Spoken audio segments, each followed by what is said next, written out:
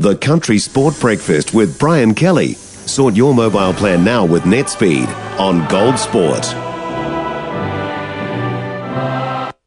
Oh, so many interesting things happening in the UK. Joining us from TalkSport UK, it's Russell Hargreaves. Morning, Russ. Very good morning to you, sir. How are you? Oh, look, very, very well, thank you. You've probably got a list of a shopping list. Where do we start? Let's start with rugby, shall we? And Eddie Jones gets the DCM. He does. 7 years at the helm, and I think the talk on Eddie is how do you assess those 7 years? Superstar. Don't forget that he took over, Brian, after the low of England being the first ever host nation to crash out of a World Cup at the group stage. I mean, that was just horrific at Twickenham. I'll never forget covering that. And he picked up the pieces from there, won a Grand Slam, won another title, had a bit of a dip, got us to a World Cup final, won another Six Nations, had a massive dip.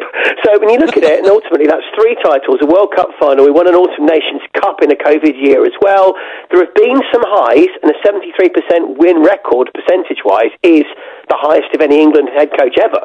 So that's very good, but ultimately, just the way it's unraveled the last couple of years, we've talked about it so much that England have lacked in terms of direction, shape, a real purpose moving forward, and that lack of consistency of selection of tactics, you name it, it's cost him. And also at times, not with me, but just the way he has been with the media, with his employers, some of the things that he said, the people he's rubbed up the wrong way, it's all come back to haunt him, and maybe we should not have re-signed him for that second cycle. Maybe he's a one-cycle coach, just like a Jose Mourinho, and hindsight's a wonderful thing, but maybe 2019 World Cup final was the time to have said thank you, Eddie, and not gone big on that second contract. Who'd be a coach? So Steve Borthwick now likely to come in longer term, would that be right? Yes, but they've got to thrash out the deal, because Steve Borthwick is the former England captain, former assistant to Eddie, and a guy who's done very well with Leicester Tigers, big club here, rock bottom in the Premiership and in all sorts of trouble when he took over, and then led them to last year's title. Fantastic coach, but again, quite workmanlike in his approach, very structured, relies on kind of high fitness levels, meticulous preparation. We're not talking the pizzazz, the excitement that maybe somebody like, dare I say, Scott Robertson would bring to the table. Is he kind of Eddie Mark II? Because they got on really well, and he's one of the few assistants that Eddie didn't fall out with, and they actually stayed in good touch. And you just wonder if he comes in, what will change? Personnel-wise, he's got to bring in some new assistants. We're hearing Kevin Sinfield, the rugby league legend, could be part of that, which would be exciting. We'll wait and see. But the RFU, they've got to pay Eddie off about £800,000, which isn't awful, is it? It's a 1-year contract. And in terms of Borthwick, we don't know, but certainly a 7-figure sum. At least they've got to come to that deal with Leicester. So we'll watch it. And just quickly in the meanwhile, I don't think Robertson's coming unless this all implodes and things change. I think he's safe on your part of the world for a while longer. But until it's sorted, Richard Cockrell, forwards coach for England, former Leicester director of rugby, former Premiership winner, he is in caretaker charge, but that will not be for the long term. I'm sure that's just for now till this gets sorted. And we should go across the border, touch on Warren Gatland returning to Wales, replacing Wayne Pivac. Yeah, so, I mean, when we talked last week, I said, didn't I, that Pivac's had much less to work with than Eddie Jones. So Eddie, I think, has wasted a lot of the talent at his disposal, and we can look back and think what might have been had he got things better. Pivac, so many players are either injured, over the hill, there's the odd glimmering hope coming through youth-wise, but not that much. I feel sorry for Wayne. Really nice bloke whenever I've spent time with him. Just a nice human, humble, engaging guy, but ultimately his record was just dire, wasn't it? England lost 6 matches this calendar year. He lost 9, and it was just going nowhere, and Warren Gatland, to have the opportunity for him to leave the Chiefs, where I know it's not exactly been brilliant, his time with the Lions last time out in South Africa wasn't brilliant either, so to have him as almost a gun for hire and to slot back in makes a lot of sense. What will be interesting is, I think the world of rugby has adapted since Warren Gatland was at his very best. I just think you've got teams like France, like Ireland, who are just, they play off the cuff, they're attacking, they're quite intriguing in how they play. Is Warren's style going to be able to cope with that and with these personnel? As he said, he's taken the risk to put his legacy back on the line, wonderfully successful with 3 Grand Slams, 2 World Cup semi-finals, first time. He's decided to come back. How will this go? I can't wait to see. But at least Wales have got a permanent man in.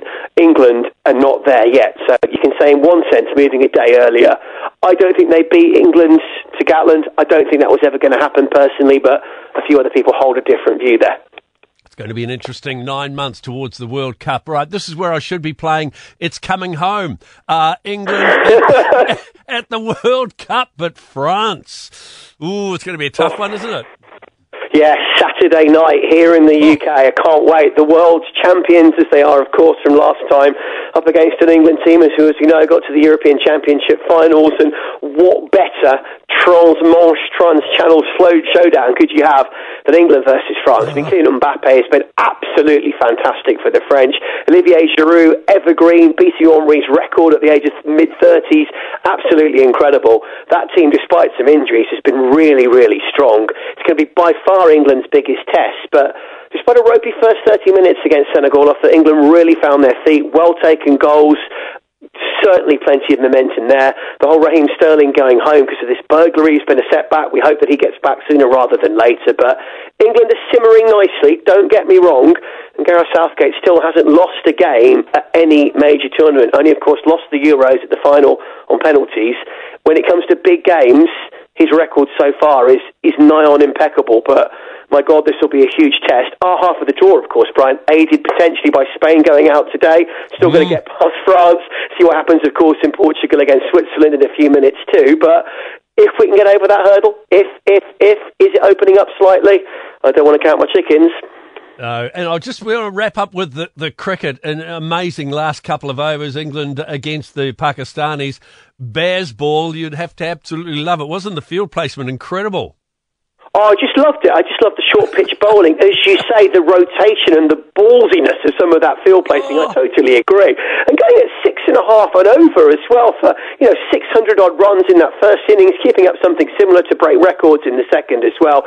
Incredible on such a docile wicket where England, in Pakistan, where they've not played for a long old time, even despite that, have got such a poor record. To go there, win that match, and just have the bravery to make that declaration and get it over the line was absolutely fabulous. There's still 2 more tests to go, but yet again, it's only once backfired in one test so far, Bazball. Every other time, it's come up smelling of roses. That can't go on forever. We know that. But crikey, Ben Stokes, outstanding. Some of the lads with the bat, absolutely great. Great stories, plenty of them. White ball specialists, guys who've been jettisoned, coming back, veteran bowlers like Jimmy delivering. Just absolutely great. Very, very impressed with that. And big thumbs up to the cricket, big thumbs up to the football. The rugby, a very, very different matter. Yeah, absolutely. All right, here's a little bit of a song to go out to. It's Coming Home. So we'll Russell, nice to chat, mate. We'll talk again next week. Actually, I won't because I've got alcohol issues. 13 away from 8 o'clock, it's Gold Sport and the Country Sport Breakfast. We're off to Canterbury next with Rob Cope-Williams. 90% of parenting is just thinking about when you can have a break. And when you do take a break, enjoy the Parenting Hangover podcast. They go together like a tutu and jandals. We've said from the get-go, we ain't parenting experts, but it's cool to hear, what is your neighbour doing? What do they say? A problem shared is a problem halved. Oh, that's good. Not that my children are problems, but I feel better talking about it. The Parenting Hangover with Clinton Jordan. New episodes every Thursday on iHeartRadio or wherever you get your podcasts.